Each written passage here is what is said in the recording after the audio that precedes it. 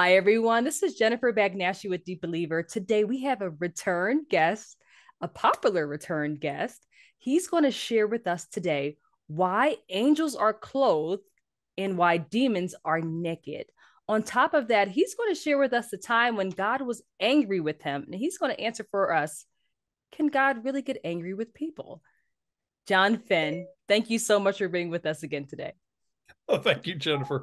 That's quite a lead in on what we're going to cover, among other things, right? So we're going to start on when you were taken to East Africa and you saw angels bless a person who wasn't even Christian and of a whole different religion.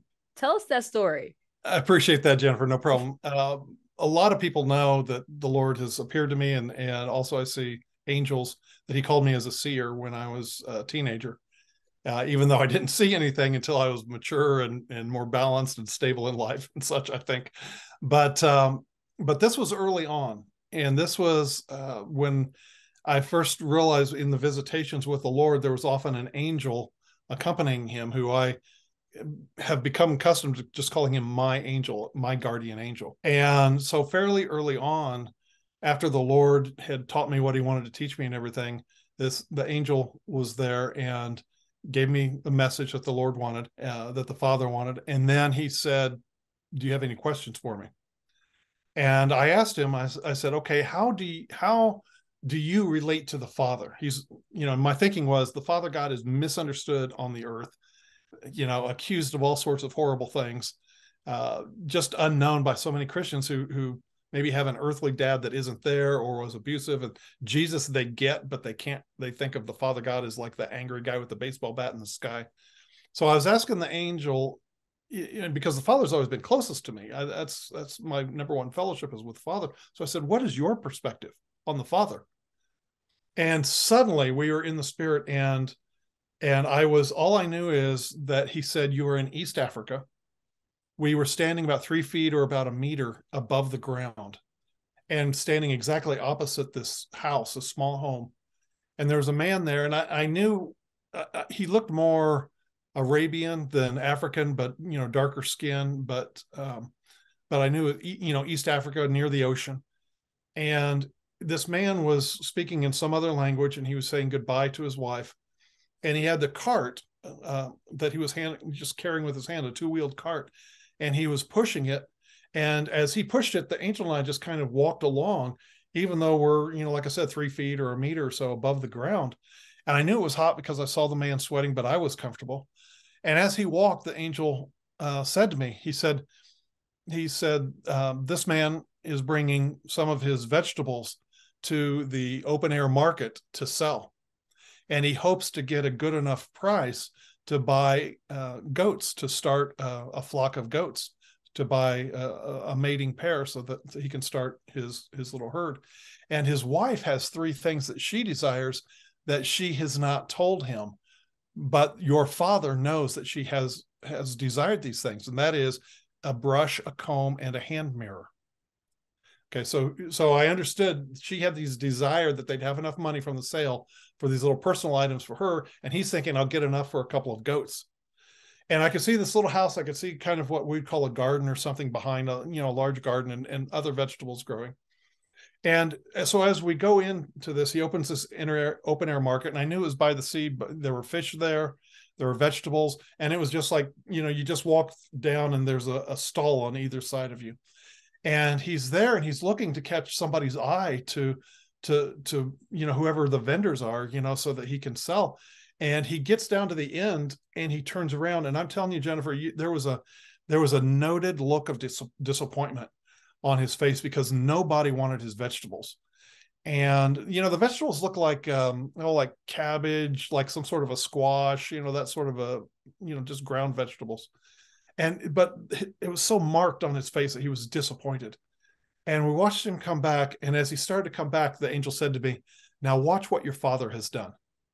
And the man comes down and he gets close to like the install, and this woman comes out and she motions him over, and they begin haggling. I can't understand the language, but they begin talking. There's lots of hand motions and hand nods and everything. And he unloads his vegetables, And on the way home, he is very, very happy. His face is upbeat, and he's smiling. He's moving at a good pace. And as we're moving along, the angel says, "Your father has arranged the price so that he'll be able to get his goats, and his wife will be able to get those 3 personal items that she wants." And when they got there to the house, his wife met him, and they started praising, and it wasn't the God of Israel. It was the other God in the region. And they started praising and worshiping. And it struck me that here my father had provided this for them, the price to bless them. And yet they weren't worshiping him. And it reminded me, in Hosea, I think like chapter 2, the Lord talks about how he blessed Israel with grain and wine and good harvest, but they attributed their goodness or their crops to Baal. They credited Baal with the blessing of the crops and the wine and the oil and everything and that's what the Lord says there in Hosea chapter 2. He says they ascribed to and assigned that to Baal when they didn't even know it was I who was providing them. And that's what it reminded me of. And I looked at my angel. I was just astonished when I realized what religion they're of. And this was, you're talking, this happened in 1998 or 1991 or 2. So this was early on. This was before, any of the wars in the Middle East and everything else. This is before 9/11. This is before everything. So this is in 1990, 1991. This is happening to me. And I looked at my angel and I said, my father blesses them. I said, how can this be? And he looked at me with a curious look on his face. And he said, have you not read? The Lord said your father causes the sun to shine on the just and the unjust, and the rain to fall on the just and the unjust. And aren't you commanded to be just like him?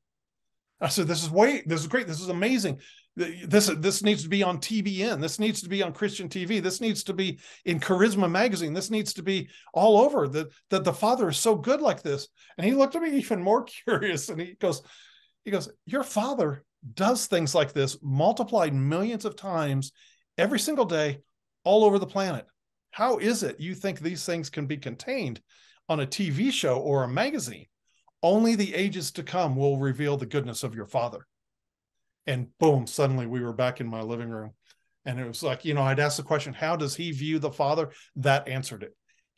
The angelic realm has this overall view of the Father's goodness, where he is kind to people, whether they know him or not. He is good where he can do good to all people.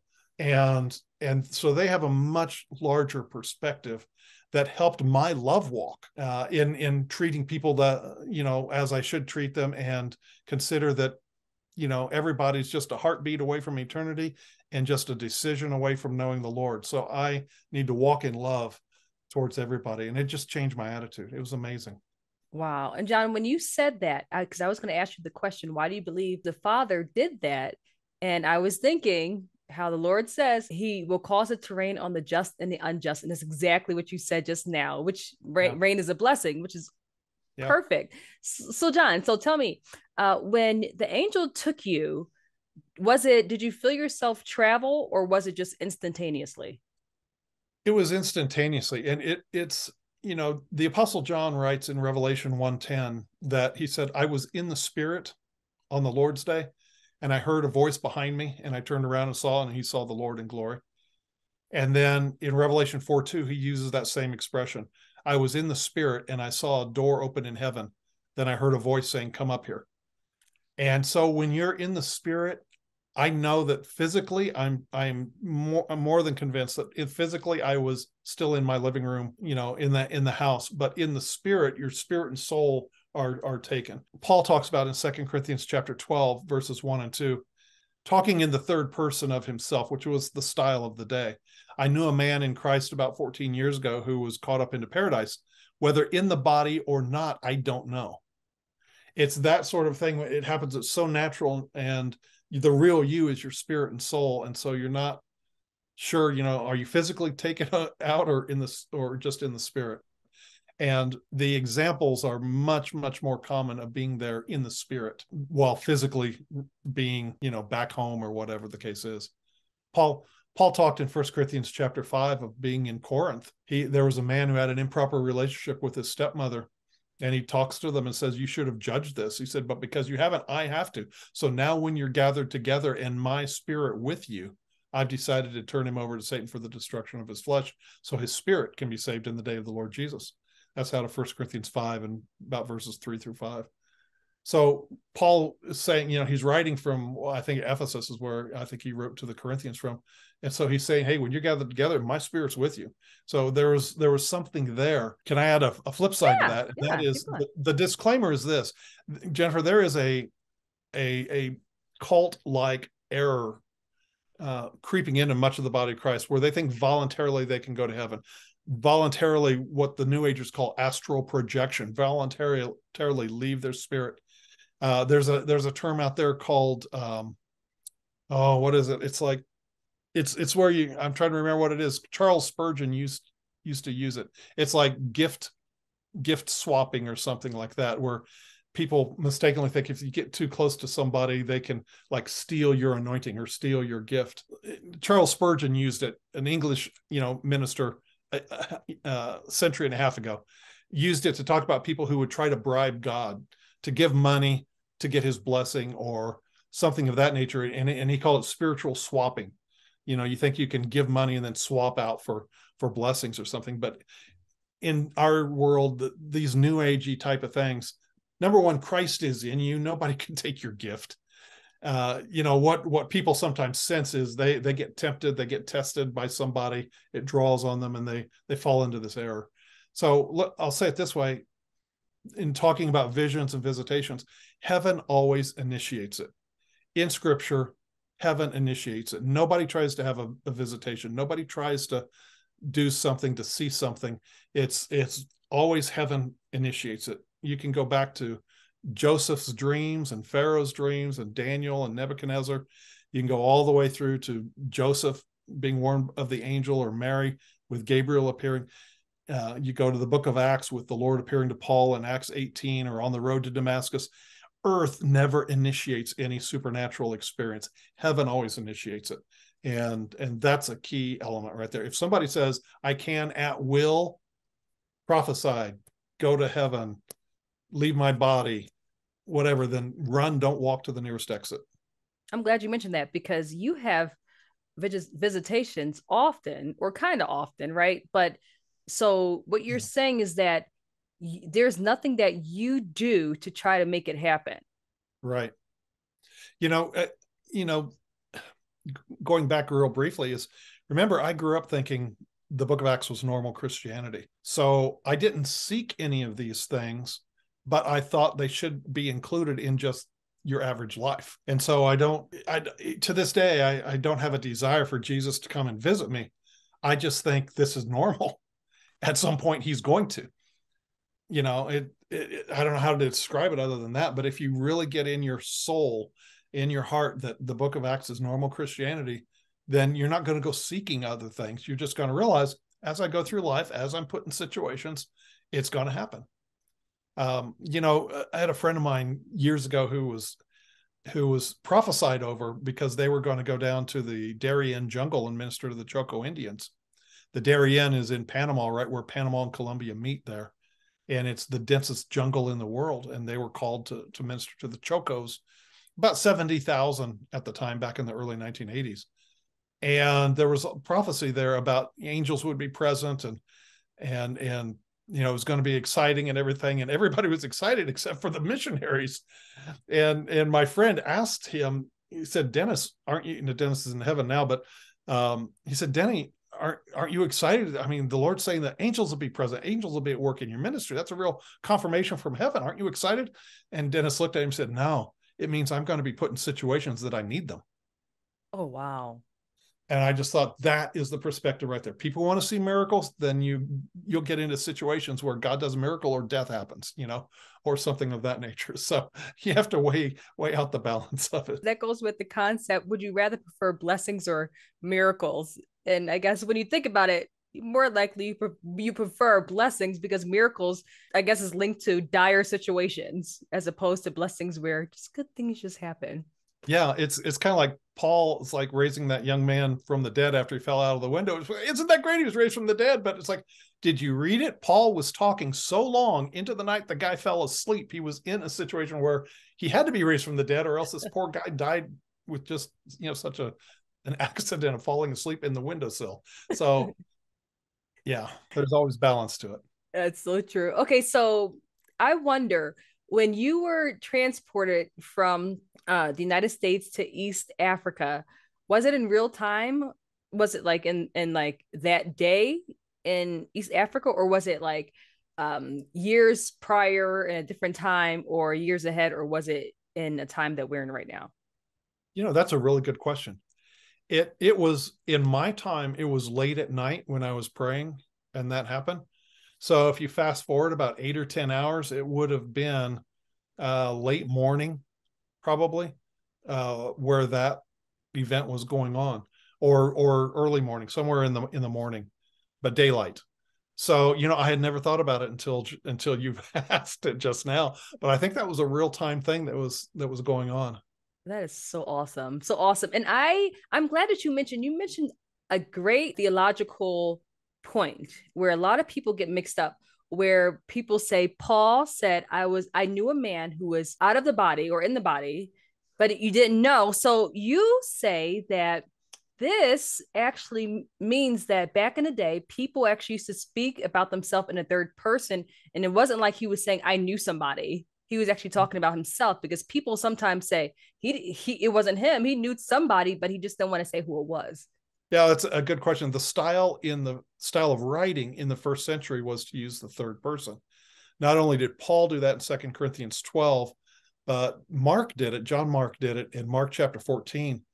And it's verse 50, 51, and 52, where he talks about a young man who was following Jesus, and he was clothed only in a linen, and they grabbed it and he ran away naked.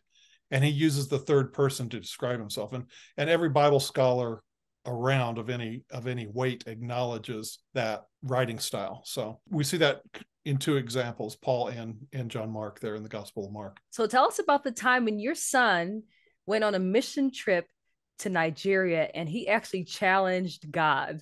What happened there? Our youngest son went off to Bible school, Colorado Springs, and it was an intern program. Part of that program, they were to spend about a month in Mexico and another one a month in Nigeria.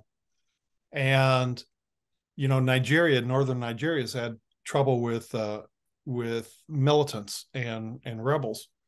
And there were about 75 kids that were part of this group, and they were going to spend about 3 weeks or so in Nigeria. And they were going to bring the gospel not only to the largely Christian southern half of it, but they were going to venture forth into the northern part. Well, when we as parents heard that they were going to do that, and they had told the kids, this is quite serious. You're going into a situation where you could give your life for the Lord. You could be murdered for the Lord. Then a lot of us parents were really upset. And they're getting phone calls and everything else. And it's like, we sent our kids to an intern program, a Bible school. We didn't send them to go halfway around the world just to sacrifice their lives, to purposely put themselves in harm's way. All right. So that's the background.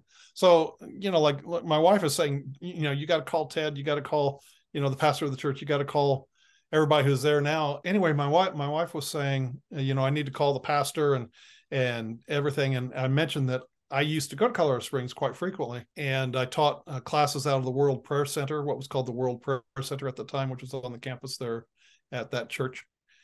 And I said, honey, let's pray. Let's see in our spirit what the Father is saying, because they can go to the most safe or the most dangerous place, but if we've got a peace about it, then we know they're going to be okay. So I just want to pray about it and see what we're going to do.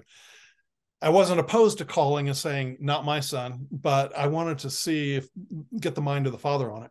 So it so happened that my lawn needed mowed. So I have a tractor to mow. And so I'm sitting out there on my tractor mowing along, and I'm praying in the spirit, and I'm just thinking about this. And it's like, should I call? Should we do? And suddenly my angel swoops in from just like that. And he's standing in front, 10 or 15 feet you know, 3, 4 meters in front, looking at me, and he's traveling at the same speed as the tractor, but he's not moving. He's about a foot above the ground. And he looks at me and he said, I've just come from there and everything is arranged. Your son and everyone will be fine. And I said, well, how do I know that you've come from there? How do I know? And he said, I just told you I came from there. Furthermore, your son has asked the Father that he be challenged, and your Father has granted his request. But no harm will come to them, but they will be challenged in strife and sickness on this trip. And I said, okay, you're putting limits, right? I mean, you get 75 kids going to a foreign country. There's a certain amount of sickness and strife that's going to happen, you know, just because of the diet, the changes, all the things that are going on. So, okay, there's limits. I said, but I asked him again, I said, now, how do I know? And he told me, I told you, I just came from there. I don't share very often at this, but ever since the Lord started appearing to me, there's also another guy that I call the lieutenant, who's an angel, has blonde hair, and he's in charge of a squad for each of our 3 boys, my wife and myself, of angels, and they have something to do with protection. And the lieutenant came in there too, and he backed him up. He said, I've just come from there. Everything is arranged. They'll be fine. And I said, okay, that's it. And then boom, they were gone. And sure enough, in fact, we were talking just with my son just a week or two ago about these, and he met his wife there at the school. So they went there, and one of the members of our house church in one of the house churches in Tulsa also was part of that program. So it was interesting. We were talking about that time frame, and several people did get sick, and there was strife, just, you know, 19-year-olds, 18-year-olds just at each other, and they learned to grow through it. They learned to rise above the strife. They had a wonderful time, a challenging time, but wonderful time. Everyone was safe, and my son and future daughter-in-law came away bettered for the experience. But it was just the Lord's grace. So I never did call the pastor and tell him not to go, because I had the word there that everything was arranged, and I knew ahead of time that they were going to be challenged in those 2 areas. So the Father doesn't cause it, but, you know, there are natural pressures.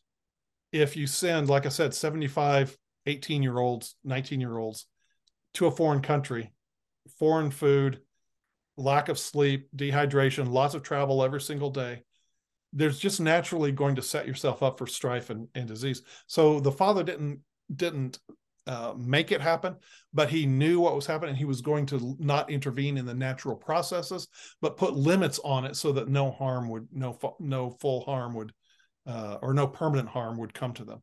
So that's the graciousness of the Father in that my son wanted to be challenged. And I'm going like, why did you do that? Why did you do that? Couldn't you have just said, I don't want to be challenged. I want this to be easy.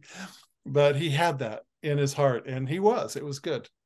It's good that he And has the connection with the Lord. How you and Barbara taught him to actually commune with the Lord, because most, well, I can't say most, but a lot of youth don't know that they can actually go to the Lord like that. Yeah, and that's, you know, he was, you know, he's now on staff with us and everything, but he was 8 years a sheriff's deputy and in the National Guard.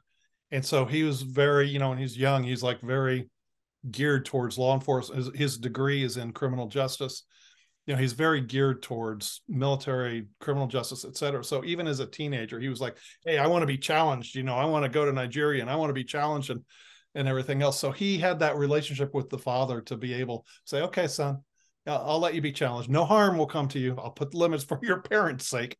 You know, you're young, but I'll make sure. And it was just gracious of the Father, because if I had, because of my position there in ministry and everything, I could have raised quite a ruckus. I could have really stirred the pot. And it was just the grace of the Father to let me see not only my angel, but the lieutenant, the squad that kind of protects our family, and get that assurance from the Father through them. They'd already been there. They'd already worked everything in advance. And Jennifer, I am convinced the Father does things like this for every person. I just happen to be blessed and burdened with the grace to see into his realm quite often. But I am convinced I'm not special in that. He doesn't treat us differently. He loves us equally. He doesn't treat us all the same, obviously, because, a single mother raising a child is going to be treated differently than me, in my age and everything else. But the grace is there. And I'm convinced that he does things behind the scenes so often that we don't even see it, with angels going here and there and everything, everywhere. Amy Grant had a song back in the 1980s, and there's a lyric in there about, I think it's called Angels Unaware. And there's a line in there that says something like, a reckless car runs out of gas before it runs my way. It's stuff like that I'm convinced that the Father does all the time. Wow. For people. Wow. Wow. So when your son got back, did you ask him about the challenge? And did you tell him that an angel came to you and told him that, okay, we know what you did. We know that you asked God for a challenge. Did you communicate with him about that? Oh yeah. Oh yeah. Yeah.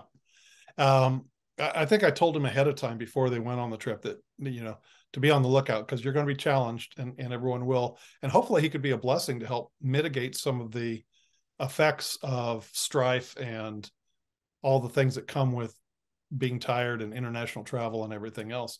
So he was aware going in, and there were quite a few that got sick at various stages and everything. But it turned out to be a good trip. So what did he say when you told him an angel confirmed with you about him asking the Father for a challenge? He's my son, so he's kind of used to me. Yeah, It's he's not used to unusual. it. He's like, It's okay. not unusual. Yeah. I'll tell you this, Jennifer, I'll tell you a funny, and this gives you an idea. When the boys were younger and they were not yet in high school, I was getting ready for the day. I was the director of the Bible school with the big church there in Tulsa.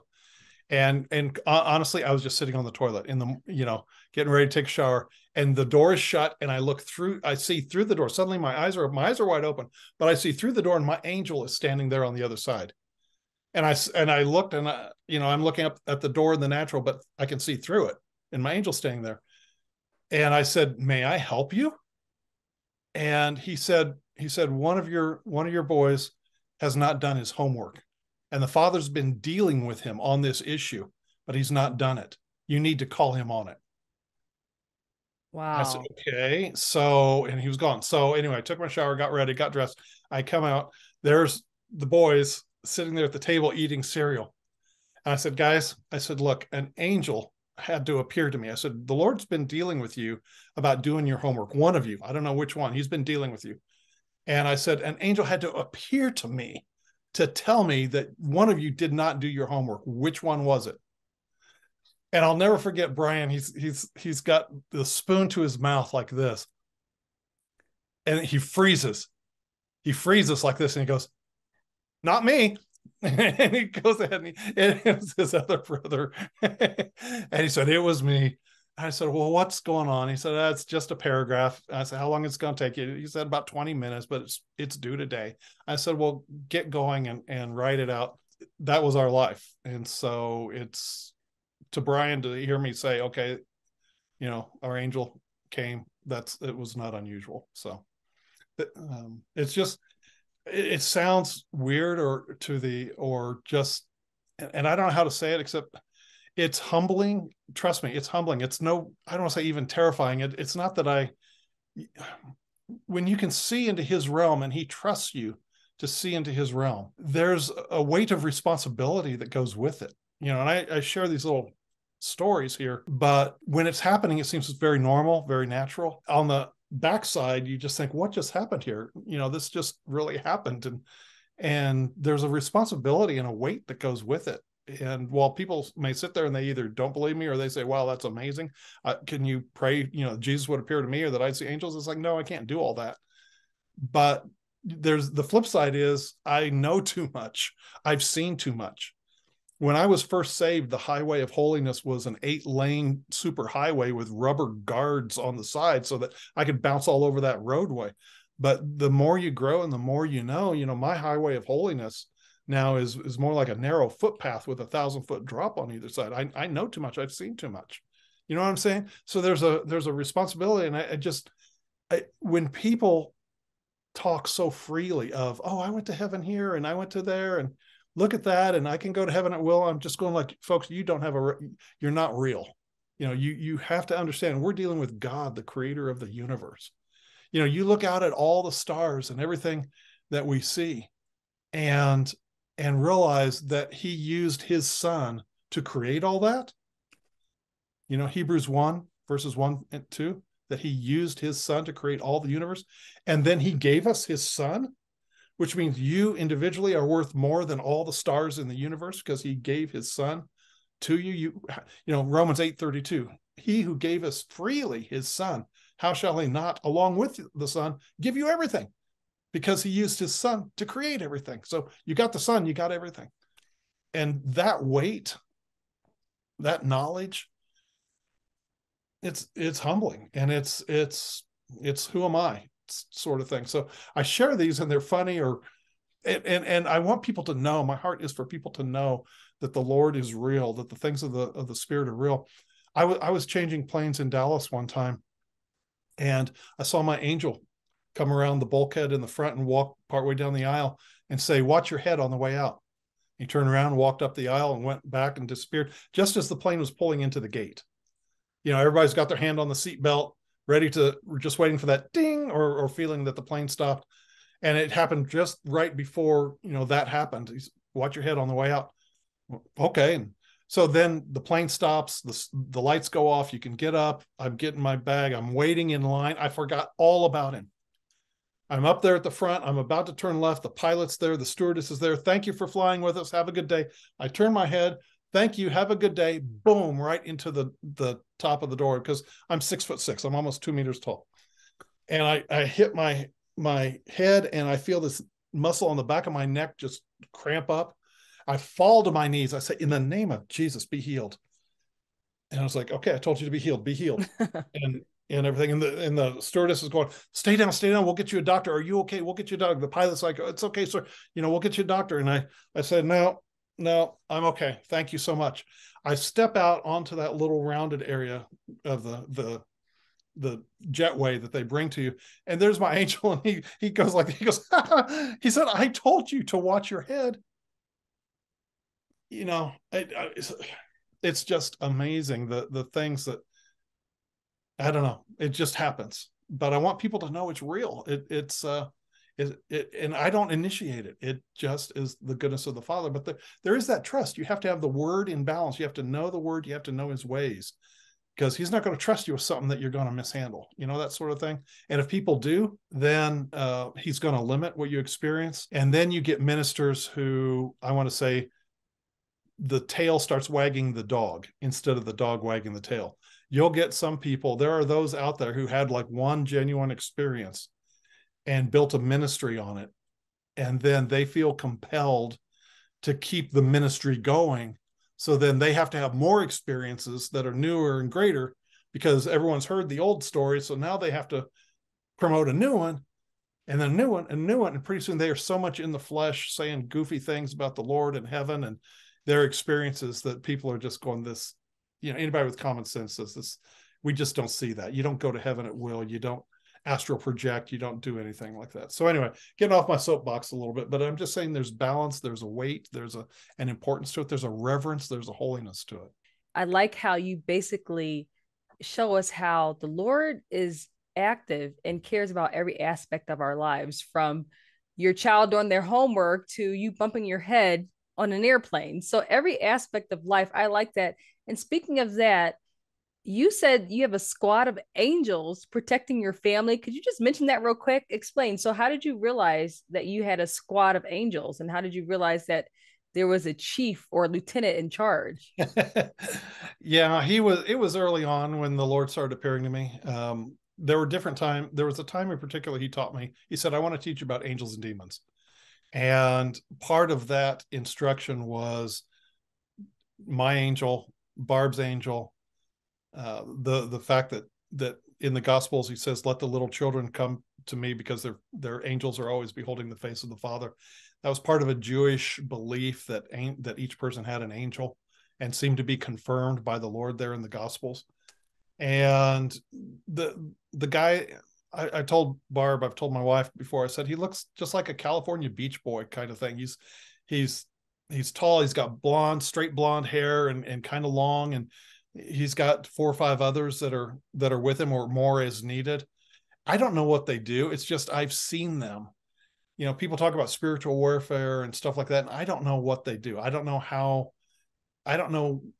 they do the things that they do or what they do. I just know that there are angels placed in charge, like in the book of Revelation, we see angels in charge of churches. And we see we're told in Daniel 12, I think verse 1 and verse 2, where it says that Michael is the angel in charge of Israel. And so we know that there's this rank and file among the angels. And Satan, of course, perverts all that because he can't create anything. So he perverts that, and he puts his fallen angels in charge of geographical areas and things of that nature. But beyond that, I don't know. I can't tell you what they do. I don't know if it's hand-to-hand combat, if they just move in and demons have to flee. I don't have a clue. So do you believe that every single family have a squad of angels, or only those who are rooted in the Lord and born again? Oh, wow. That's a good question. Maybe I'll tell you another story and that can address that. Okay. Obviously, we had to have the Lord involved in our lives before we came to him, even his protection to allow us to live long enough to be able to believe on him. I think a lot of people realize when they look back at their life and they see so many times they escaped death or whatever the case is, and they realize it was because the Lord's grace to bring them to the point of salvation. And I think that angels are involved a lot in that situation. They're ministering angels of ministering fire, ministers of fire, so to speak, who are there for those who shall inherit salvation. So I think we have to have that. Jesus talked of in John 6, 44, 45, of the Father drawing people to himself. So there's that element. But let me explain this. One of the times I was in Colorado Springs, I was actually invited to someone's house to speak to share a different class. I forget. I think the class was actually on how to hear the voice of the Lord, how the Father communicates.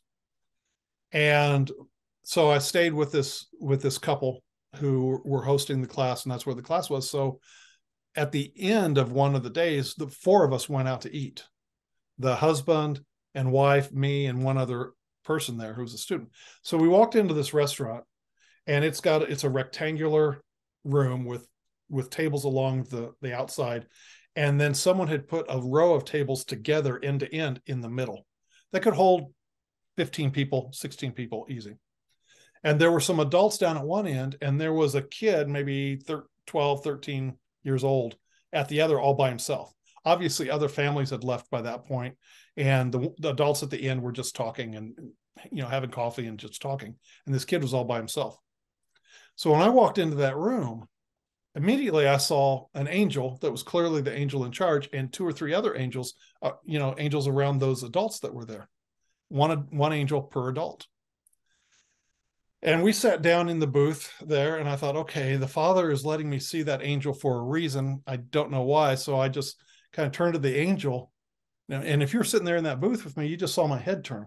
But in the spirit, I'm saying, okay, why am I seeing you? And so what I asked is, are these people Christians? And he said, yes, they're Christians, but they only read the Bible when they go to church. They are much more in love with the toys of this world and the things of this world than they are the things of the Lord. I said, okay, that's interesting. And so then I saw an angel next to this boy. And I said, well, what about him? He's sitting by himself. And I asked the angel, I said, so why are you there? And he said this, as it stands now, and as he said, as it stands now, suddenly, Jennifer, there was like a TV screen in the air. And I saw this kid on a what do you call not even a side-by-side, a four-wheeler, where you sit on top of it. It's got four wheels and you take it out in the mountains or prairies or whatever, and you go out so this kid had made a ramp, and there were several around, and I saw this scene. There were several vehicles, several people. They'd made a ramp to jump. And I saw this kid go up on this with his vehicle on the jump. And the thing, when he went up on it, the thing went over like this backwards. And the scene stopped just as that 4x4 was about to crush him, and his hit with the way his head and neck were just right there, just as it was about to touch the ground. And as that scene plays out, this angel says, as it stands now, this young man is going to be killed when he's 15 years old on this accident. And he said, but you can pray and ask the Father that it won't happen. And I said, okay, that explains why I'm seeing this whole thing played out. And it made sense that he said on that day they should have been in church, but they chose playtime over God time. And this is not, and you know me, Jennifer, this is house church. I do a house church network. I am not geared towards the four walls of a church and everything. But this was a case where people knew where they should have been, but because of their love of the world, their misplaced priorities, and this was probably 2 or 3 years down the road in time, because this kid's only like 12, 13 years old. And so this was playing out in the spirit, and that it was already being arranged because their hearts were so in love with the world and everything else. They were Christians. It was more like they're adding Jesus to their schedule as it's convenient for them, instead of living for him and building their playtime around him. So immediately I said, I kind of the conversation with my other 3 companions there, and I explained everything that I just said to you. And the man, who was a well-known architect at the time and very neat and orderly and everything, he said, this explains something. He said, I travel a lot. And he said, I will sometimes look at a person and weeping will come over me. I just don't understand. There's such a sadness in my spirit. It almost hits my emotions that I want to weep. And like I said, he's an architect. He's very, design oriented. And so he's not a weepy kind of cry guy, at the top of the hat. But he says, this just in my spirit, this weeping happens. And he said, when I came in to this room and I saw these adults sitting here on the end, that same thing happened. I started weeping. I started being sad in my spirit, and I was wondering what was going on. He said, now I understand. The Father has shown me people through the many years when people are not living for him like they should. There's a disappointment in the spirit that they're not living like they should. And that weeping, that grieving in my spirit is a reflection and a call to prayer for that, for whoever that is, that I pray for them, that they will be stirred up to make the Lord a priority in their life. He said that same thing happened when I saw this family. So we stopped right there and we just quietly prayed. We said, we asked the Father to arrange the timing of it. And we told Satan to get his hands off the life of that kid in the name of Jesus. And we said, Father, could you place your angels around to make sure it doesn't happen? Either they don't go at all, or if they go on that particular day, they don't build the ramp, or the kid makes another change or something, that it doesn't happen. And I believe we spared his life, but even though it was going to be 2.5, 3 years down the road. So they have angels, but here's the thing. I think that our disobedience ties their hand. In fact, I know it does. John, tell us about the time when you saw angels at church and there was an angel assigned to each person. What did you learn from that? Well, there've been a couple things like that. I was ministering in a small church, 50, 60 people on a Sunday morning. And as I'm talking to the people, and as I'm sharing the word, there are equal number of angels just standing around. I mean, they're in the aisle, in the middle aisle, they're standing on the outside and crowding around the back of the church. So if there's like 60 people in the pews, they are standing around and they are paying attention to me just like the people in the pews are. And towards the end of the service, I asked my angel, I said, why do you guys do that? So that's happened a few times. Why are you doing that? And I've seen this, Jennifer, in when I ministered before, like 1,500 people on a Wednesday night service at a large church. I mean, it's pretty common. I see it in our house church. I see angels around just last week. I just don't say anything just because it's normal for me. But when I asked him about it, I said, "What? Why?" And he looked at me like, "Well, we learn from your perspective."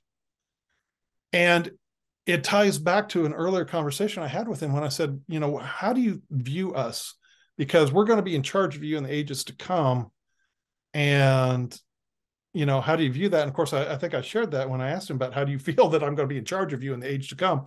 And he said, oh, it's right. It's proper. He said, remember, we know him as creator, but you know him as savior. And he said this, the second part of that, what he'd said was this. He said, you have to understand, when we are assigned something, because of a prayer request of the will of the Father, he said, we see him and it all the way through. We live in this realm and see your realm as well. He said, so your walk of faith is something we don't understand. We don't understand how a person who, for the God they've never seen, just on a word, just on a leading, will pick up their lives and move halfway across a country or around the world for the God that they've never seen. He said, this is magnificent. This is amazing to us. We can't understand it because we see him and you and it all the way through. And it was just, it helped me with just the perspective that, you know, they desire to look into the things that we have because they know him as creator, but we know him as savior. And it's a life that, you know, they must think of us on the one hand that we are such poor, pitiful creatures. And yet at the other hand, we're so amazing that Christ is in us, that we are so loved that their creator became one of us to die for us and was raised from the dead to become basically the executor of his own estate. You know, he died to put his will into motion, then he was raised from the dead so he could oversee the execution of his will and his estate. Nobody else does that. No one becomes the executor of your own estate. It's of course explained in the book of Hebrews that way, but my point is that we're an amazing thing to the angels. So they learn. If I could share real quickly, take a little liberty. I was at an 11 o'clock service at the church where I was on staff, and the floor had the worship team over on the left side and the pulpit in the middle. And then there was an open space on the right side as you're looking down at the platform and everything. And I saw a bunch of angels in the midst of the worship. There were angels, maybe 50 or 60 of them. And they were dancing, and they were doing things like similar to like a line dance that you might see in Israel or Eastern Europe, you know, with the shoulders over, the guys with the shoulders over, they're kicking and they're moving in and out. And then it looked like a good old American square dancing almost, where they'd come in, join hands, they'd go into the middle and out. And you've got to understand, these are all look like young men. You know, and it's just so innocent. They're like toddlers. They're such innocence, such purity. And they weren't worshiping the Lord like some people will do, like an invisible, like they're dancing with the invisible partner of the Lord. It's not like that. They weren't dancing to the Lord. They were just in his presence and dancing and having a good time in the midst of the worship. Very big distinction. And so my angel was standing there. He wasn't taking part. He was standing there down by row one on the side, and he was watching his buddies. And so I turned to him and I said, "You guys dance?" And he turned around to me and he said, "That which is given from heaven is enjoyed in both realms." And I just thought of all the songs that had been given from heaven and how they're enjoyed in both realms. And it just gave me insight that there's a certain amount of camaraderie over the things which humans and heaven hold in common. Songs that are given from heaven, messages, teaching, books, music, whatever. There's that participation because it's all in the Lord. And so there's an equal appreciation and participation in that. Well, speaking of that, what do you say to all the Christians who believe, not all the Christians, I'm not saying all Christians, but to the vast amount of Christians who truly believe that dancing is a sin from the pits of hell? You know, I just don't know what to say about that. There is dancing that is for sure suggestive and everything like that. The fact that the counterfeit exists proves the existence of the real. So, you know, when David talked about dancing before the Lord, you know, he was doing it unto the Lord. And I think that a couple can dance, you know, people can dance and just have a good time, just to move the body. There's nothing sinful in that. Yes, it can cross a line. It can be, you know, you look at some people and it's like seduction and sexual motions and they cross that line, you know, if they get into stuff like that, you know, if people can cross the line into lust and everything else and suggestiveness. That's not it. But just to dance, to have a good time, there's no harm nor foul in that. But that's, each person has to be persuaded in and of themselves. So the person who dances does so unto the Lord, and the person who doesn't dance unto the Lord. And as Paul said in Romans 14, he accepts them both when he was talking about food that you eat and days of the week that you honor. He said the Lord accepts them both. So whether you do or whether you don't, you're doing so unto the Lord. let everybody be fully persuaded.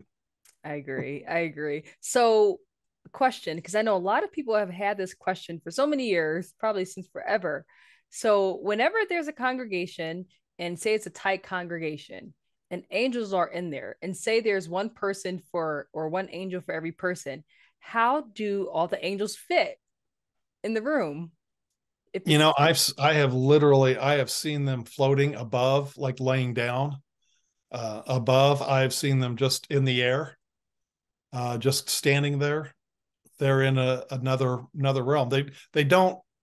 There's no pass through. It's not like here's a solid person, here's an angel, and they just pass through. There's nothing like that. Each person's, because your spirit man is real in that realm. Yeah, so they just make room. They're either up. I mean, they can go vertical, and we can't. you know, so it just makes sense. I've seen big auditoriums where I've been in an auditorium of like 5,000 people, and if they were in the natural, the fire marshal would never have it because they are in the aisles and they are everywhere that people are walking and stuff like that. They're just in another realm that can't be seen, and sometimes down the platform. It's amazing that they learn from things, and they of course know if there's something in the word that is being taught that's not of the Lord. And that's an interesting thing to see them, the puzzled look on their face.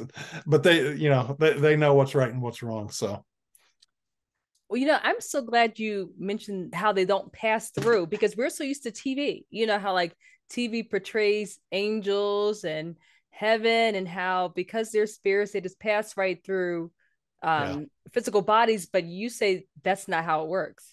yeah, our spirit and soul are in that realm, in that eternal realm, and so are they. And so it's not like they just can't do it. You're still a solid.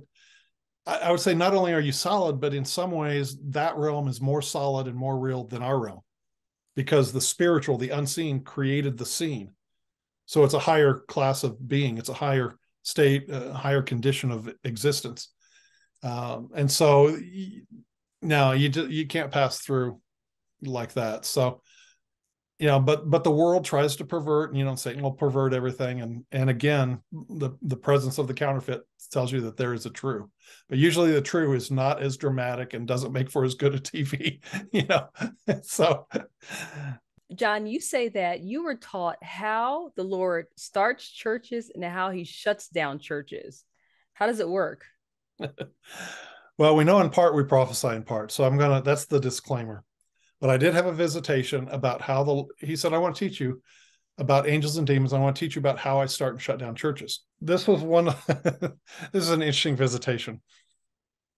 He told me, he said, when I start a church, an angel is assigned to it. And I said, I need chapter and verse on that. And he said, you've read the letters to the 7 churches of Asia, to the angel at Ephesus, to the angel at Sardis, etc. And I said, yes. And I said, some commentators think that they're talking about the pastor there, that you're actually talking to the pastor. Now, I had not studied at this point in my life. I had not even given house church a thought. So I didn't understand that the gift of pastor really wasn't elevated to be the main speaker until like the year 495 AD at what was the Council of Nicaea or something. That's where they elevated the gift of pastor to become the speaker at each of the meetings. Up until that time, it was like a synagogue where there are different families who are the core leaders, and those couples would lead that house church. So I didn't understand it at the time. So my comeback was, some commentators think that the angel of the church is actually talking about the pastor. And he said, no, he said, it is exactly as it's written. I was speaking to the angel in charge to hear and for the people to hear what the Spirit was saying to the churches. And then I came back again and I said, and then I started to quote another commentator, and I said, but here's this commentator now. You've got the angel and then you've got the candlestick. I said, they're saying that this is the pastor and maybe this is the board or something like that. And this is it's only happened a couple times, Jennifer, but this is one of the times where I kept asking him questions after he'd already answered it that made him angry. This is the time when God got angry with you. Yeah. And so when I came back about the 3rd or 4th time with saying, but a commentary says, It was as if somebody turned on the gas flame to a grill or a stove or something like that. His eyes just literally was just turned into flames. And he said, I'm the one who wrote the book, and I'm telling you what I meant, or I'm telling you what I said. And I just went, oh, I'm sorry, Lord. He said, it's okay. And it back, and we went right back to normal. And people have the idea I hear that all the time in emails. God's mad at me. I think I disappointed the Lord or anything. There are times that we grieve him for sure. That's what the conviction of the Holy Spirit is. We sin and we know it. There's that conviction. That is absolutely disappointment. That is a grievance that has happened in there. But to say that he's angry at you, there is not an abiding anger towards his own children. There's not there. It's like any relationship, any conversation you could have. You can have an hour-long conversation and with somebody that you love, and you say something, they say something, there's a flare-up, then you both regain, you apologize, sorry about that, and you go on talking. That's exactly how it is with the Lord. There are times in this visitation, at least, where I made him because I knew the answer. I was just trying to cover all the bases instead of accepting it. And I knew by the Spirit, I knew what he said was right. I knew the chapter and verse, and it was like it settled right. It resonated. Okay, there's angels in charge of churches. And so when I kept pressing him, that's when he flared up. When he talked about that, he said this. He said, this is fascinating. He said, if I decide to shut down a church because of a moral failure or they get off doctrinally and it's no longer healthy, he said, I will take that angel and I'll reassign it elsewhere. And I said, can you explain what that looks like, what that feels like? He said, you've been to churches before where they say all the right things and they do all the right things, but you don't feel the presence, the anointing. And I said, how would you describe the anointing? And he said, you will think of the anointing as the manifest presence of God.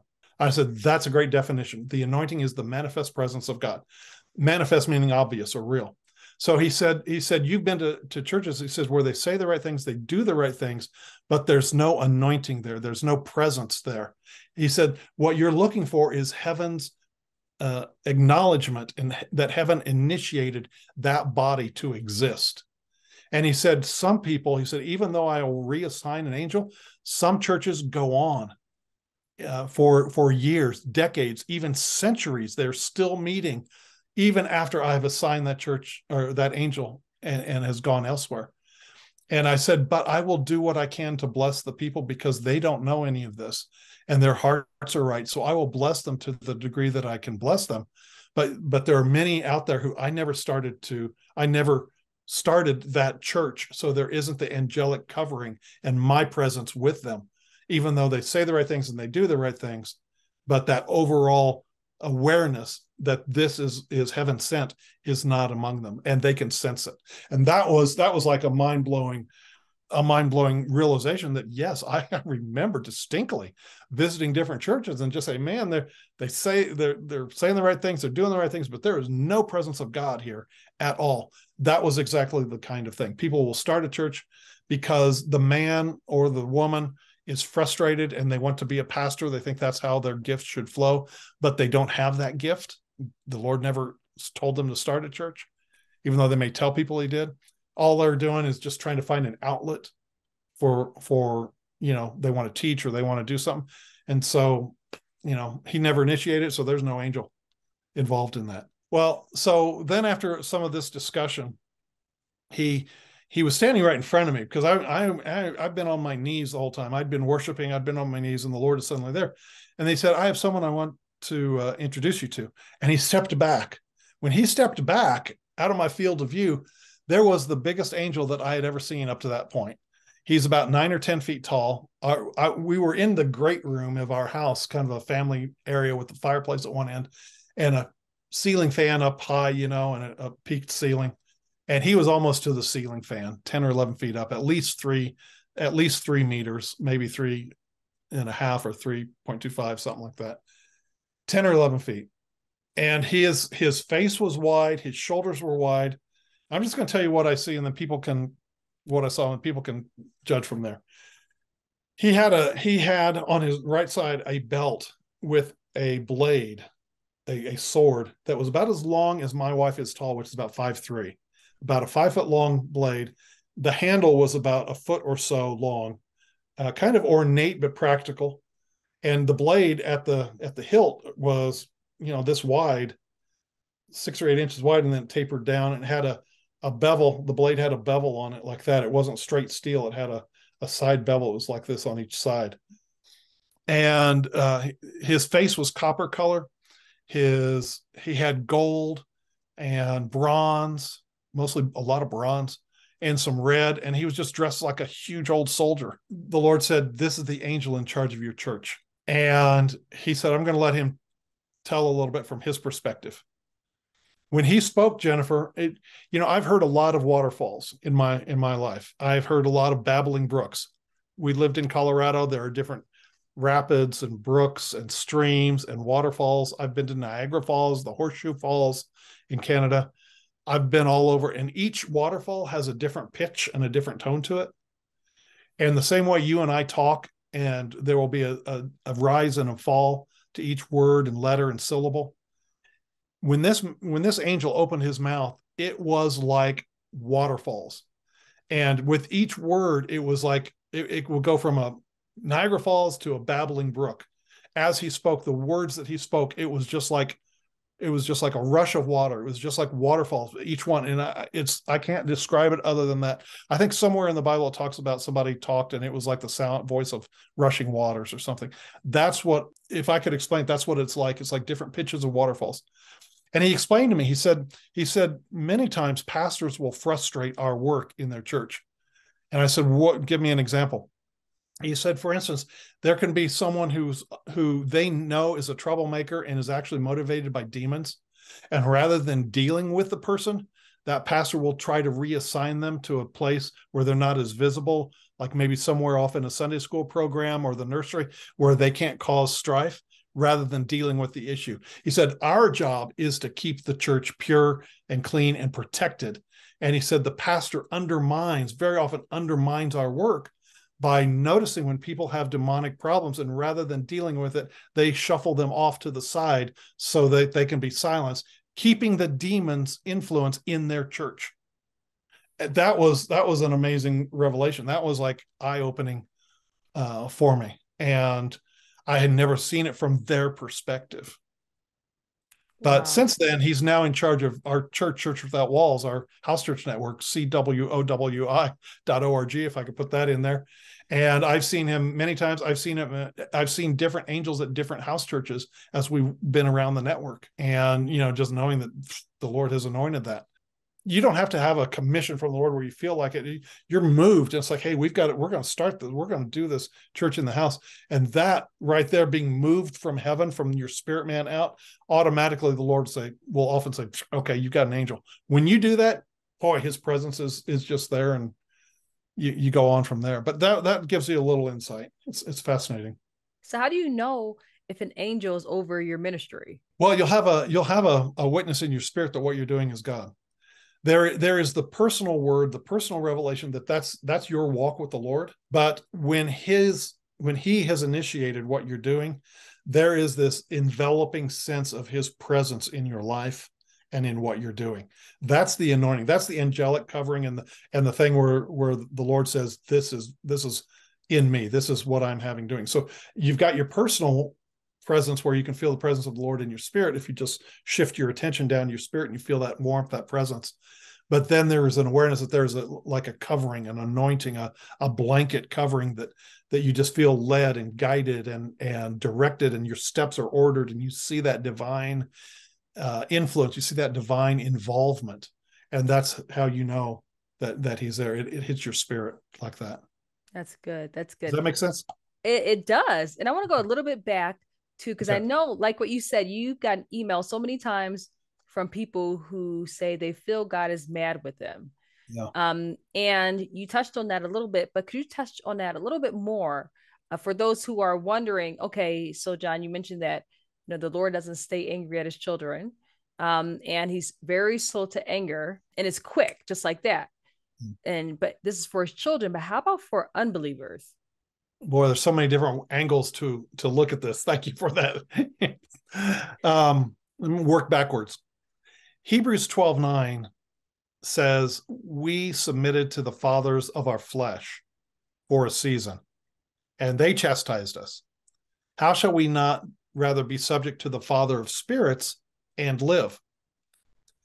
What the analogy that Hebrews 12:9 is bringing out is the fathers of your flesh correct you in your flesh, but the Father of your spirit is going to correct you in your spirit. And so the Father's first dealings with us is down on the inside in our spirit, in our conscience, in our awareness of right and wrong. All right. An unbeliever has that same thing. 2 Corinthians 5:17 talks about how if any man's in Christ, he's a new creation. The old things have passed away. Behold, all things have become new. He goes on to say in verses 18 and 19, he says that God was in Christ reconciling the world to himself, not charging their sins to them. And he's given us a ministry of reconciliation. Therefore, be reconciled to God. For we now are like ambassadors, calling people to be reconciled. So Jesus referred to, and I'm sorry, I don't recall where it was. He talks about the wrath of God or the whatever of God staying on a person.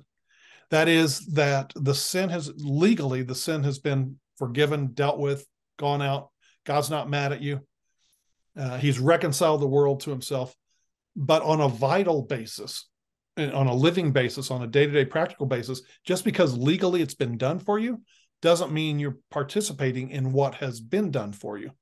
And so every person has the opportunity to take that which has been done. And even though he's not angry because he put it on Christ, there are sins in our life that testify against us, that we need God's solution. So it's not anger in that way. It's because he was in Christ reconciling the world to himself, but it is that our account gets full of sins and we need the remedy to take advantage of what has been provided for us. Now, I get into heaven and hell a little bit here, but the fact is that hell is just a place for people who don't want God. That's what they've decided, and he's gracious enough to give them what he want. He's gracious enough to give them what they want. And so it's not like, the Lord is just a wrathful, angry God, you didn't do this. It's rather, hey, I provided this for you. I've reconciled the world to myself. Take the remedy, please. But if you don't, I've provided a place for you. You don't want anything to do with me? I've provided a place for you. At the time, when you saw the Lord's anger for a quick second with you because you kept asking the same questions that he already answered, were you taken aback a bit? Not really, because it's in a conversation. It was just like, oh, okay, I'm sorry. You reflect afterward, thinking, okay, what was the reason for that? Why is he justified in that? And it was because I was attacking the same thing from a different angle, and I already had my answer. And that was the second time that like I said, there were two times. The second time was a very similar thing where I kept pressing him for answers. It was during what's called the Arab Spring. And so I kept pressing him for nation. I was going nation by nation if it was going to be affected, fall to the uprising in the Arab Spring. And the last question I asked him about was Egypt. And there was a flare up there that I would just not take what he said and go with it. And that's when he said, what are these things to you? As for you, you must be about the Father's business. And that was, and that brought me back. So it's like any conversation. I mean, he's slow to wrath, etc. But you got to understand too that he's a human being from that standpoint. He's all God, all man, and so you're having a normal conversation. There are times you get frustrated with people because they know the answer. Look at Mark chapter 3 verses 1-6, where there's the man with the withered arm, and he says, "Hey guys, is it okay to do good on the Sabbath? If your animal falls into a pit and it's still Saturday, aren't you going to get it out?"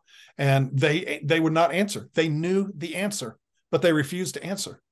And it said he became angry with them, and he was grieved because of the hardness of their heart. He looked on them with anger, being grieved at the hardness of their heart. And so he told the man with the withered arm to stand up, and he healed him. So again, that was a situation where they knew the answer, but they refused to do what was right.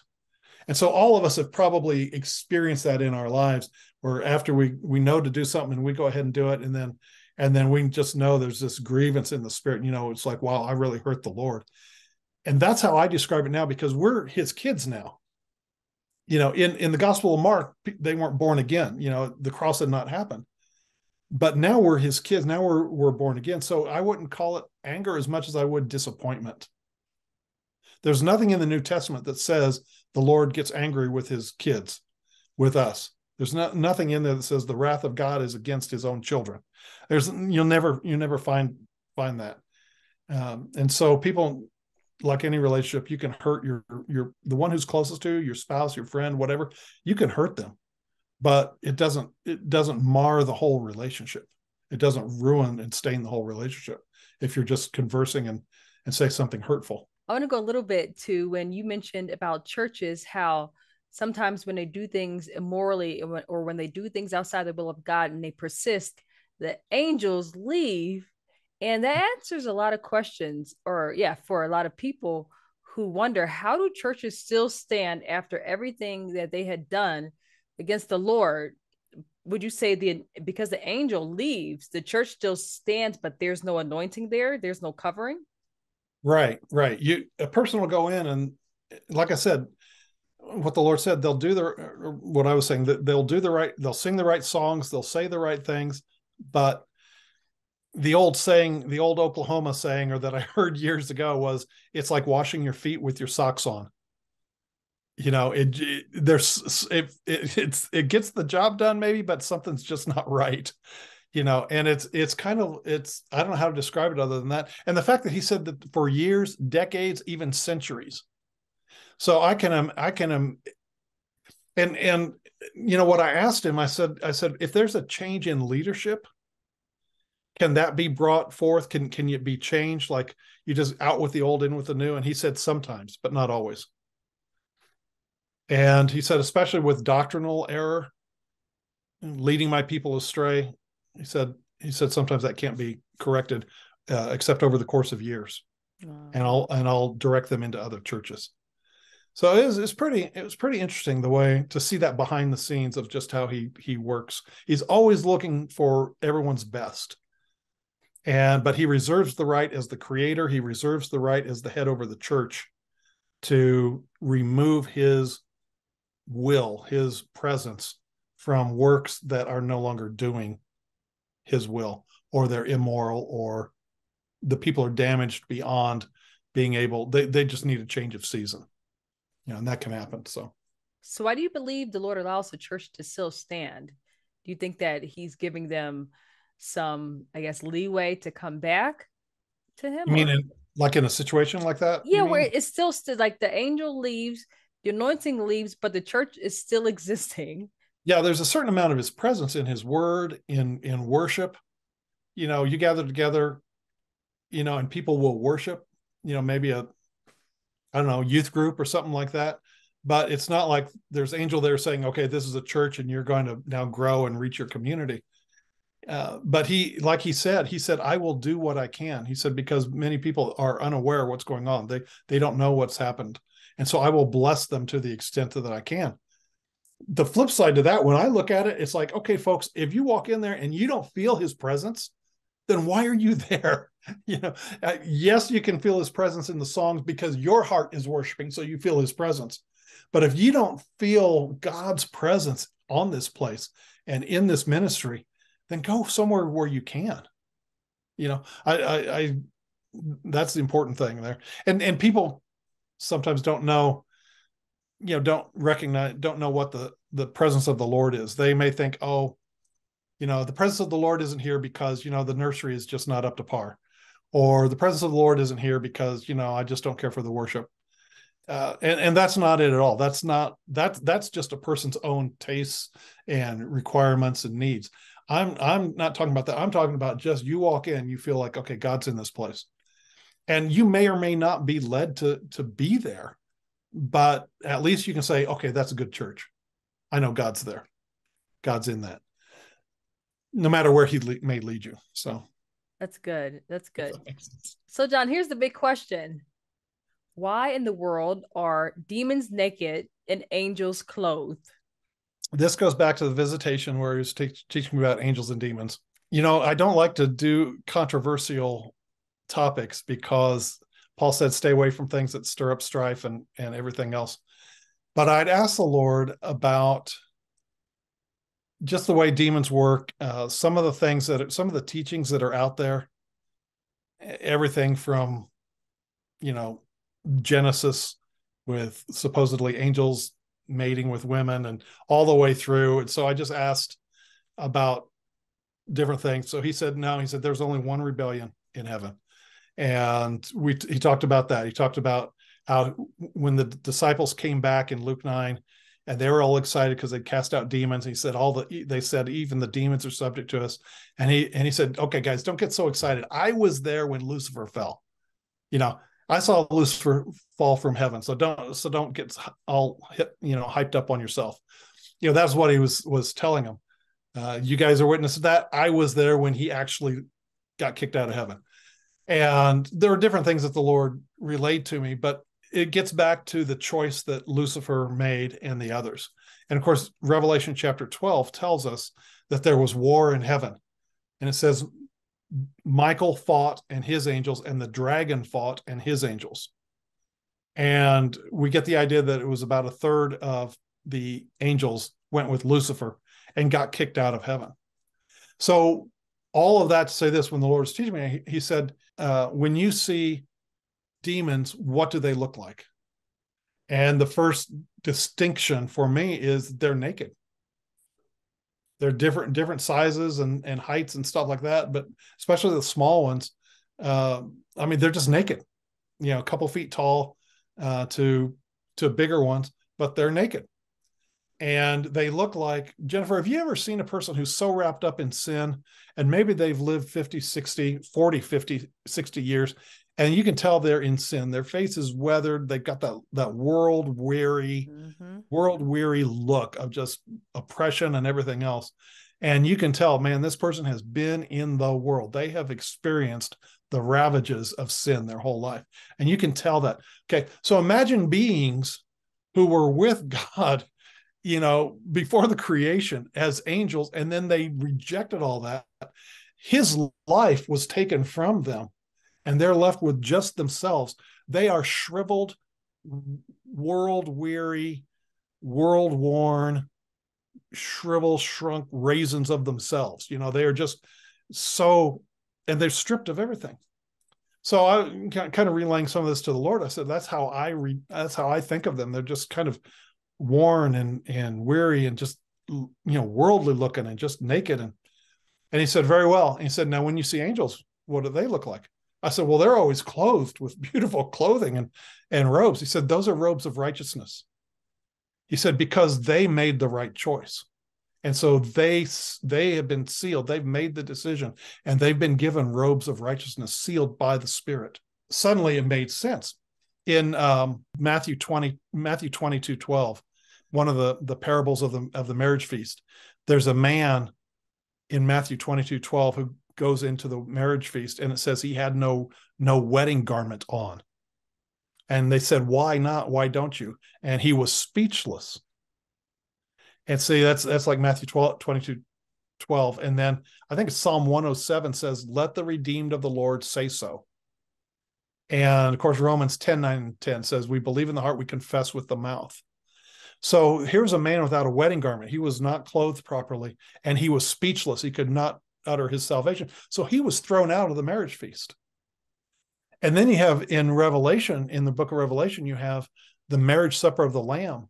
And Revelation 19, verses 7, 8, and 9 say that to those who were participating in the wedding of the Lamb, marriage supper of the Lamb, to them was given fine linen, clean and white, for the fine linen is the righteousness of the saints. And then down in verse, I think it is 14, when Jesus returns on horses and all the armies of heaven, and it says that all the armies of heaven, they are clothed in those fine linen, clean and white. So the angels are clothed because they've made the right choice. They've decided, and demons have made the wrong choice, and they were stripped of all righteousness and stripped of the life of God. And this is in a indirect way, just for everyone watching. Early on, when I was a Christian as a teenager, I thought, what if 10,000 years from now I reject the Lord? I love the Lord now, but I'm afraid for my salvation, because what if 500 years from now, 1,000 years from now, what if I'm in heaven and I'm like Lucifer and I lead some sort of rebellion? I didn't trust myself. I didn't trust, and what about that? And people sometimes wonder that. And it was assured me, it was given me that once you have been sealed by the Holy Spirit, there's no change. You're not going to, Ephesians 1, what is that, about verse 11? After you believed, you were sealed with the Holy Spirit and given the earnest or the down payment of our inheritance. And so there is such an assurance now that I know, of course, I would never turn away from the Lord. And 10,000 years from now, I'm not going to be tempted. There's not going to be any tempter in heaven. It's only righteousness. There's not even going to be the thought of a temptation in that. So that's why demons have been stripped. Angels have made the right decision and have been given robes of righteousness. And they wear some beautiful clothes. That is so people good. do it in heaven too. Yeah. That is so good. So it's not only us believers who get robes of righteousness and gowns of salvation, but angels get robes of righteousness as well. And that's what we always see them in. Yeah, they had made the decision eons ago and were rewarded for that. John, so you told me how demons work. How did you find out how demons work? That was part of the visitation as well, where he talked about, I want to teach you about angels and demons. It was on a very down to earth level, on a daily basis, that people deal with stuff. Number one, I'm not afraid of demons, and I don't want any believer to be afraid of demons. Christians always seem to default to the devil made me do it, or the devil's harassing me. Most of the time, a person gets into trouble by their own actions, their own decisions, and then we blame it on the devil. He can certainly exacerbate. He can certainly make worse. He can enhance whatever things we've done wrong. But actual demons are relatively few from that standpoint, as far as just causing us trouble. The way they cause us trouble is they tempt us to go into things that we shouldn't go into.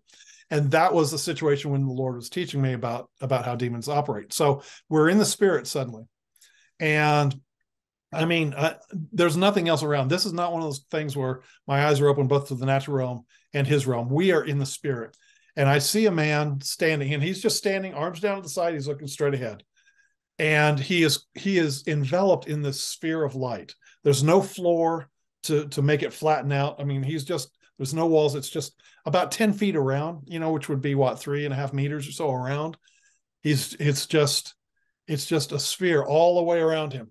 And that's God's presence, and that's the Lord's life. Jesus and I were standing back a little bit, and it's like all around there was darkness, and here's this guy in this light, and Jesus and I are standing there, and the Lord is instructing me. And people have to understand that in the spirit we are light. That's what we look like. The New Agers and stuff pick up on that, and they talk about a person's aura and things of that nature. That's just the counterfeit of the truth. They're just picking up stuff on people's spirit. But when you are a Christian, you are light. Ephesians 5:8 and 5:9 says, you were before times darkness, and now are you light in Christ Jesus. We literally are light. So all of this is around him. And there's two little demons, Jennifer. There's two little demons, and they're about 2 feet tall, 2.5 feet tall. And they are going all over this sphere, looking for an opening into the sphere. They're just walking around slowly. And because we're behind them, the demons don't even see us, don't even see the Lord and I. We're behind, and the Lord's just quiet. He's just quietly talking to me, just saying, now look, he said, now this particular man has a habitual sin. He opens the door to these demons about every 2 weeks. And he will start thinking of sinning 3 or 4 days before, and he's making preparation for the flesh. And I remembered, I think it's Romans chapter 13 and maybe verse 14, where Paul said, make not provision for the flesh. And that particular word about make not provision for the flesh, it's a Greek word called, it means to think ahead of time. I don't want to mess up the Greek word. It means to think ahead of time. It's like pronoia, which means to know ahead of time. So Paul was literally writing, don't think ahead of time how you're going to sin. How are you going to make provision for the flesh? And that's the way that demons work. This is what we first started. They were whispering into the sphere of light. They were whispering. And I could just, in any number of situations, you could think about a person trying to give up alcohol, and they know that payday is Friday. And on Monday, they're just thinking about payday and how they're going to take $20. How can they hide it from their wife? They're just going to go down just a 12-pack or something. And what could they say? They could lie about traffic or something like that. Or they could just, and they start thinking on Monday about how they're going to fulfill the lust on Friday.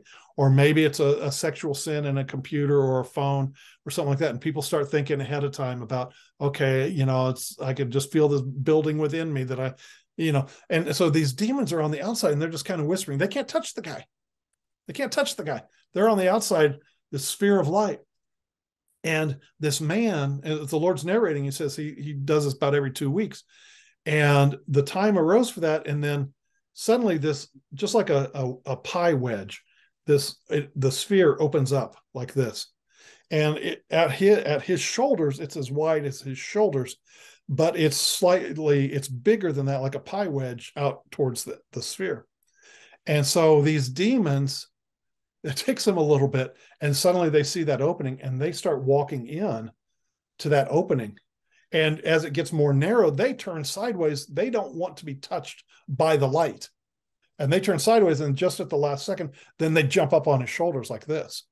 And they're talking, and then they go into his mind, and in his thoughts, he becomes, he thinks more frequently. I don't know if it's obsessed, definitely not possessed, but obsessed with the thought of whatever that sin was. And the Lord didn't say. I'm throwing out examples here of hypothetical situations, but the Lord didn't say. And then he evidently sinned or something. Then, because the Lord's narrating it, he says, and now he's repenting. Now he's feeling convicted, and he's apologizing to me about it. And he loathes himself. And I see these demons jump off, and that sphere begins to close, and those demons are once again on the outside. And what the Lord taught me was from James chapter 1. And you have from verse 13 down through about 15 or 16, especially 14 and 15, where in James 1:13 it says, no, don't let anybody say that when temptations, tests, or trials happen to them, that God is doing it to them. Because God isn't tempted with temptations, tests, or trials. Neither does he tempt, test, or try anybody. But everybody is tempted when they're drawn away of their own lust and enticed. And so what the Lord shared is that the desire for sin is in this human body, this earth body. The enticing is what the demons do. So you have the desire, and then you have the enticing. And then it says that when the enticing and the lust conceive, it conceives sin. And sin, when it's brought forth during its full gestation, will produce death. That could be death of a relationship, death of a job, physical death, death of a marriage, death of a whatever the case is, that if it's allowed to go. So it all goes back to that enticing. And that's the job, that's what the demons do. That's the job that they have, basically, is to entice us. And that's why during the temptation of Jesus, though he had no sin in his flesh, he was hungry, and he was about to enter into ministry, and there was a temptation there to prove who he was. So the enticing was what Satan was trying to do, to get him to eat, to get him to prove himself, to get him to worship him, just out of the need to eat or to go on in life. And of course, Jesus passed all the temptations. But for you and I, sometimes there are practical things we have to do, like redirect ourselves. If you feel that temptation, get it out your mouth. I'm not going to do that in the name of Jesus. And the other very practical tip is that when John the Baptist was preaching repentance, it wasn't just stop doing this. It was stop doing this and then show me proof of your repentance. Bring fruit that prove your repentance. In other words, you stop and you replace. When I was a kid, my mom talked about how she had quit smoking when she got married. But she said, I gained 20 pounds. 10 kilos, because she stopped smoking, but she replaced it with food. And so, there's actually a biblical principle. We stop the sin, we replace it with righteousness. So like I helped one guy one time who used to go to a Friday night party every Friday night. So I helped find him a Bible study on Friday night. He was struggling so much just trying to stop going to the kegger, just stop trying to go to the party on Friday night, until I showed him, stop just trying to stop it and start replacing it. And that gets your eyes into something else. So you replace, if the computer's your point of sin, get up and go do something else, replace it. Replace that time with something. If it's food, replace it with something else. Go work in your garden, go water your plants. You know what I'm saying? It's so anyway, those are some very practical ideas. But that whole mechanism about how they work was really instructive for me. It helped me as a pastor. It's helped me personally. It's helped me on every level, just understand the way demons are enticing. And I reached a point in my life right then that I said, I so value the fellowship I have in my heart. I hate the grieving. I hate that conviction that I feel. I so love the Lord that I look at a temptation, I say, why would I do that? That's not me. I hate the feeling of being grieved.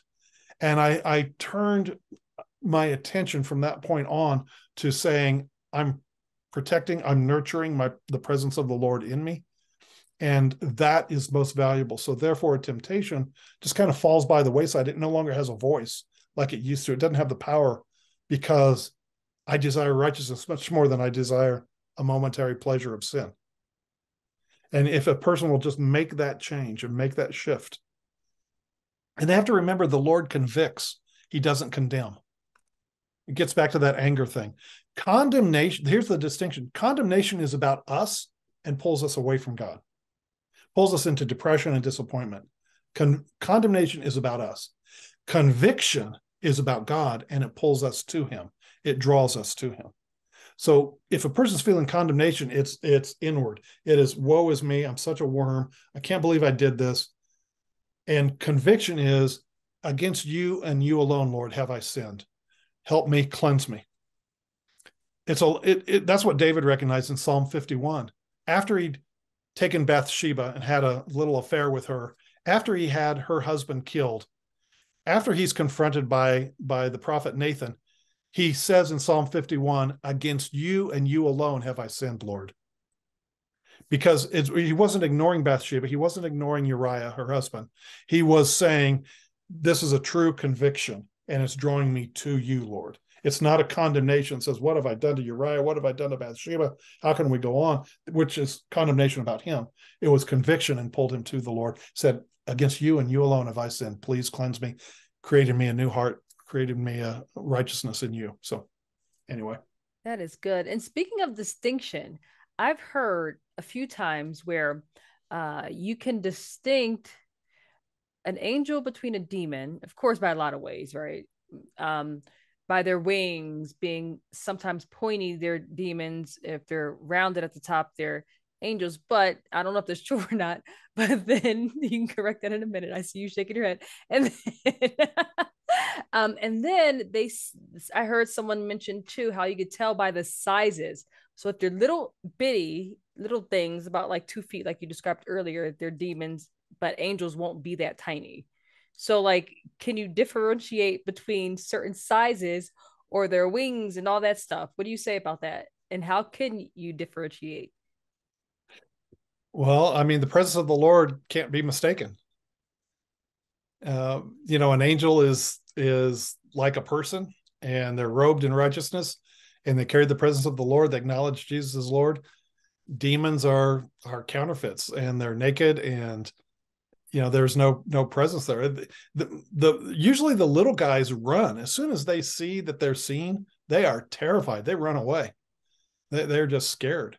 There's nothing like appearance of. I've seen all kinds of angels, some with wings, some with not. I've had experience with the cherubs around the throne. I've seen a big angel that was in worship in a church service, and they were probably 10 or 15 feet tall with huge, beautiful wings, and just a healing anointing that went out. And the pastor's wife, who was the worship leader at the time, correctly discerned that there was an anointing for healing, and it was right in that middle section.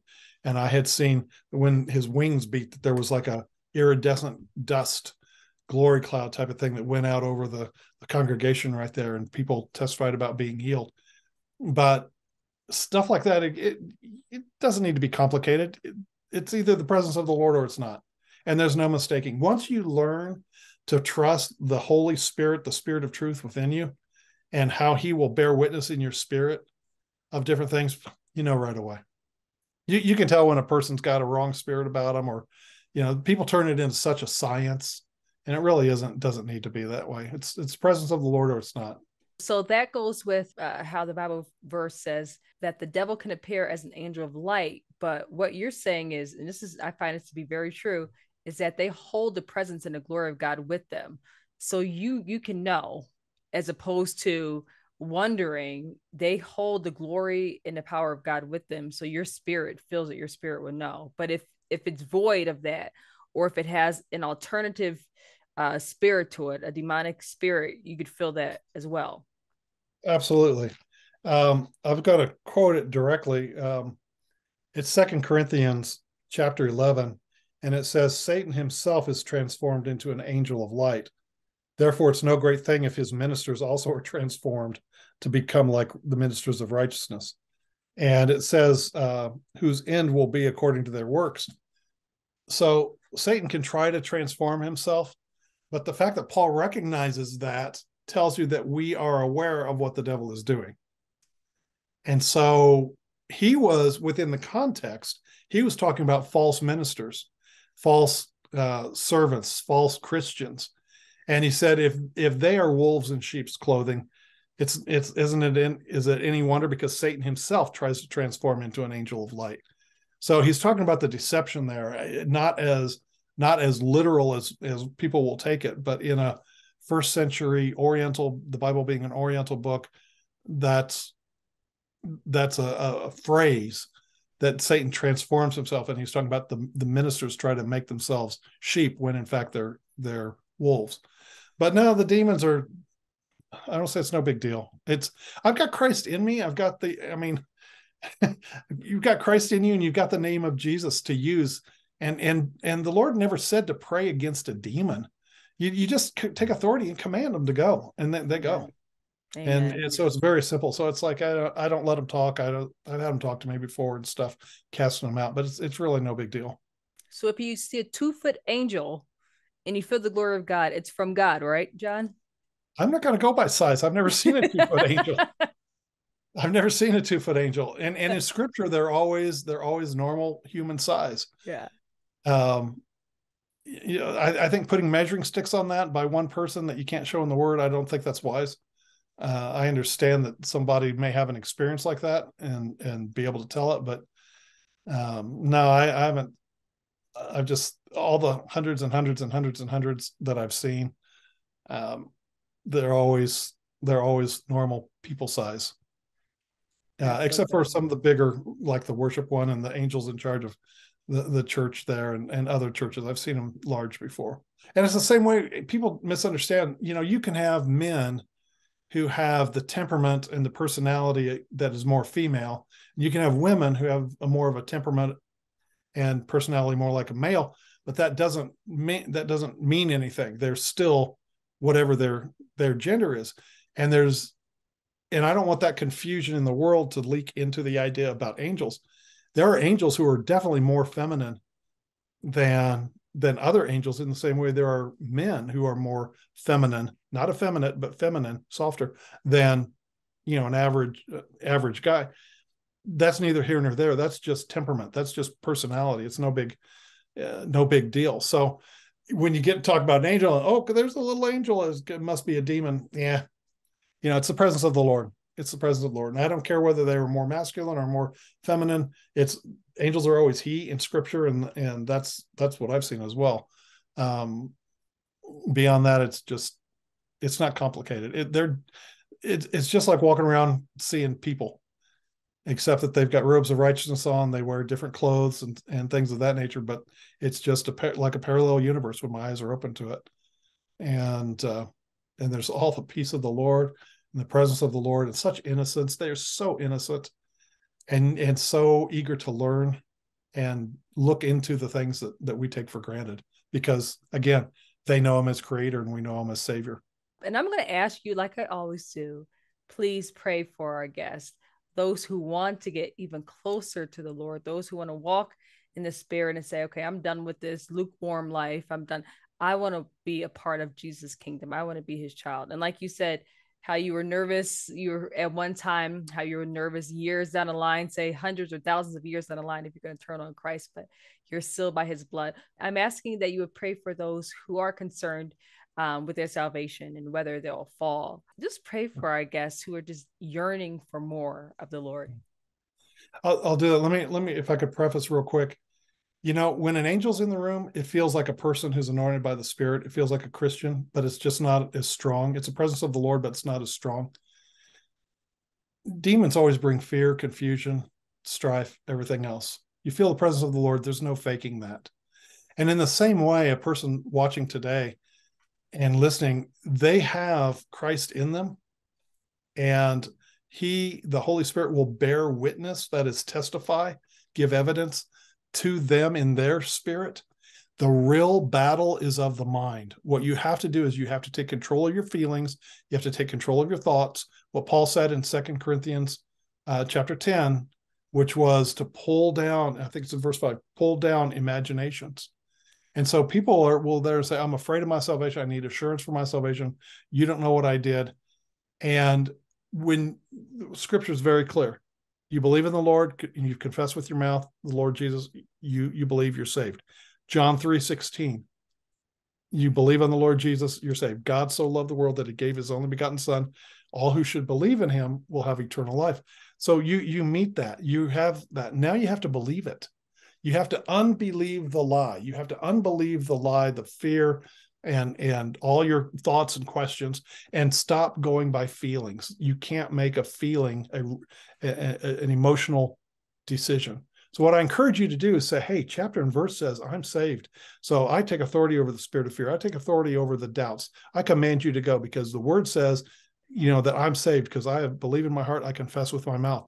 That's the foundation before I pray that you've got to be willing to do, because prayer only goes so far. I can rebuke the devil and get that confusion off of you and that fear off of you, but you have to take it from there. You have to discipline your emotions, your feelings, to say, I am only going to believe the word, and my feelings will then line up with the Holy Spirit who's bearing witness. I'm a child of the King. So in the name of Jesus, Father, we come to you, and I ask that you would give the spirit of wisdom and revelation in the knowledge of you to everyone listening, that the eyes of their understanding would be enlightened to know the hope of the invitation that you extend to them. That what you say right there, Father God, in Paul's letters, that the same power that raised Jesus from the dead is now at work in us. What an amazing thing. Let that reality be shown to them in their spirit, man. And Satan, we do take authority over the spirits of strife and confusion and fear and self-doubt and self-hatred and guilt, all those different things. We command you away in the name of Jesus. Father, I ask for you to send your ministering spirits, to your Holy Spirit, just to minister your peace. Let your peace, the wisdom from above, which is pure and peaceful and gentle, be just released into their minds, into their emotions, into their spirit. And let the wisdom of this world, the fear, the confusion, the envy, strife, and all that just be gone. And Father, give them the strength by your spirit in their inner man to stand against the imaginations that exalt themselves against the knowledge of God. Give them that strength, and we thank you for doing it, Father, in Jesus' name. Amen. Amen and amen and amen and amen. John Finn, thank you so much once again for being on. We're going to have you on again. I'm sure you already know that, audience. Yes, he's going to be on again to share more of what God has shown him, scripture and verse. So John, I do want to say thank you again for being. Thank you, Jennifer. Appreciate it. It's been fun.